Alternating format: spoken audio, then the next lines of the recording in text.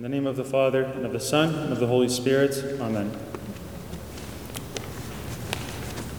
Today certainly is a joyful day as we celebrate the highest feast day of the year, which is Easter, the day of the resurrection, the day that Christ defeated the last of all enemies, as St. Paul calls it, which is death itself. And not only that, but also giving us the opportunity to do the same thing, to follow in his footsteps. And while this is such a joyful feast day,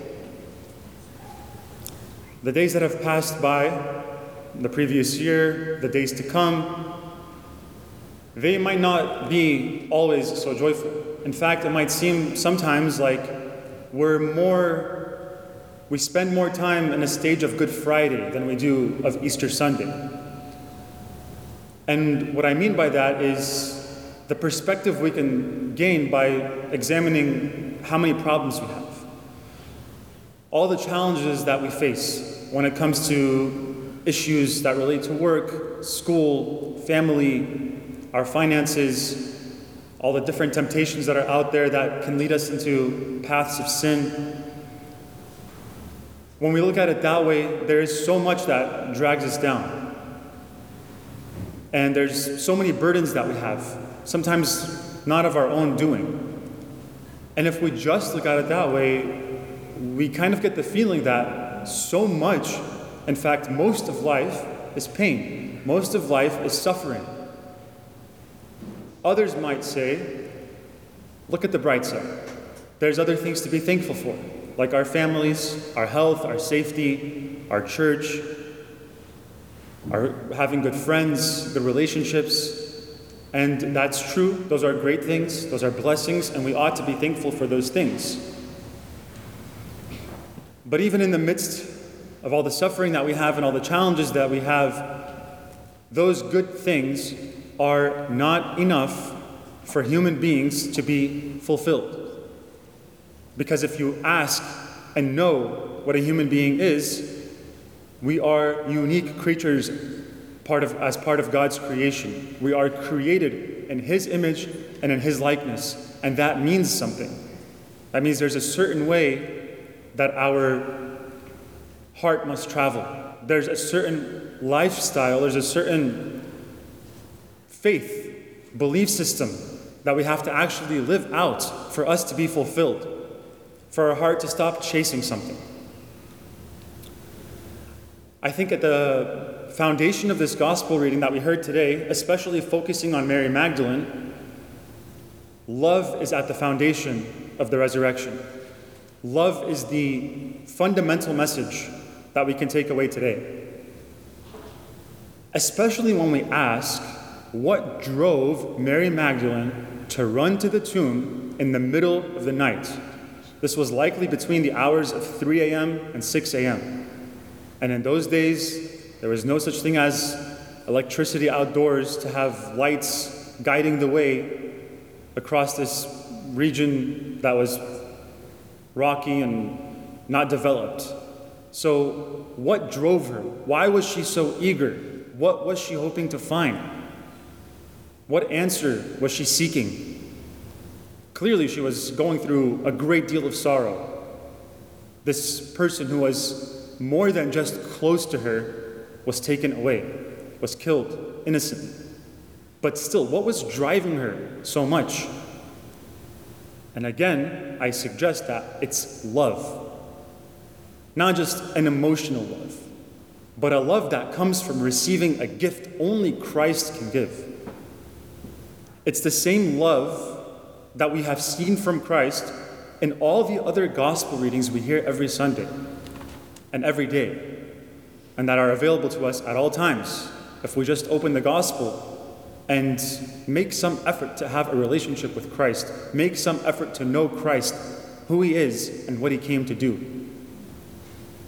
The love that was driving Mary Magdalene, that was fueling her heart, was the same love that cured the sick and raised Lazarus from the dead. It was the same love that taught Nicodemus that night he came inquiring about eternal life, and Jesus spoke to him about baptism. It's the same love that forgave and ate and drank with sinners who were seeking a different way of life to leave behind their sins. It's the same love that produced the parables about the kingdom of God that have educated centuries of Christians about who Jesus is and what the church is. It's the same love that turned water into wine at Cana and performed many miracles after that. It's the same love that called 12 men to leave everything behind and follow him. It's the same love that gave his body and blood to them sacramentally and washed their feet, taking the form of a servant, and then gave himself fully to show us the shape of love on the next day, as we saw a few days ago on Good Friday. Brothers and sisters, Mary Magdalene's love that she had in her heart that was driving her to run to a tomb in the middle of the night by herself was a reflection of the love of her teacher, her master, her friend, her God, Christ himself. It was a reflection of his love. And again, she loved him so much because he gave her something that she couldn't give herself and she couldn't get from anywhere else. And that is the gift of salvation. You and I, brothers and sisters, no matter what we do, cannot save ourselves from the biggest threat that exists in our lives, and that's the threat of sin, the threat of permanently being separated from God, the threat of coming up short before God because we seek another path out of our own wisdom that we think is better. Christ comes into the picture and grants us the gift of salvation. Christ comes into the picture and defeats death to show us there's more than just this life, but the opportunity to inherit eternal life. And how do we do that? How do we do that, you and I, today? By becoming like Mary Magdalene, by running to Christ, by allowing his love to be the love that we express. Let's go more that we express, his words to be the words that we express. Let's go more practically. How can we get that? Where is the source of that? We're sitting at the source right now.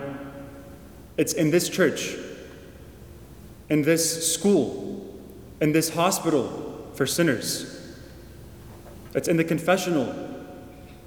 It's in the sacraments that are made available to us by the church that he instituted, that he left for us. Out of what? Out of his love. The bright side of this world, brothers and sisters, all the good stuff that we might see, it is good. And it is something to be thankful for. But it's not enough, because we're meant for more. And Christ showed us that throughout his life, and especially in his resurrection, especially in giving us the opportunity to inherit eternal life. As we approach the Eucharist today, let us make some increased effort to enter into a more intimate relationship with Christ for the sole reason of becoming reflections of him in this world, especially reflections of his love, so that when all is said and done, we may take advantage of the offer he gives us, the offer of the inheritance of eternal life. Amen.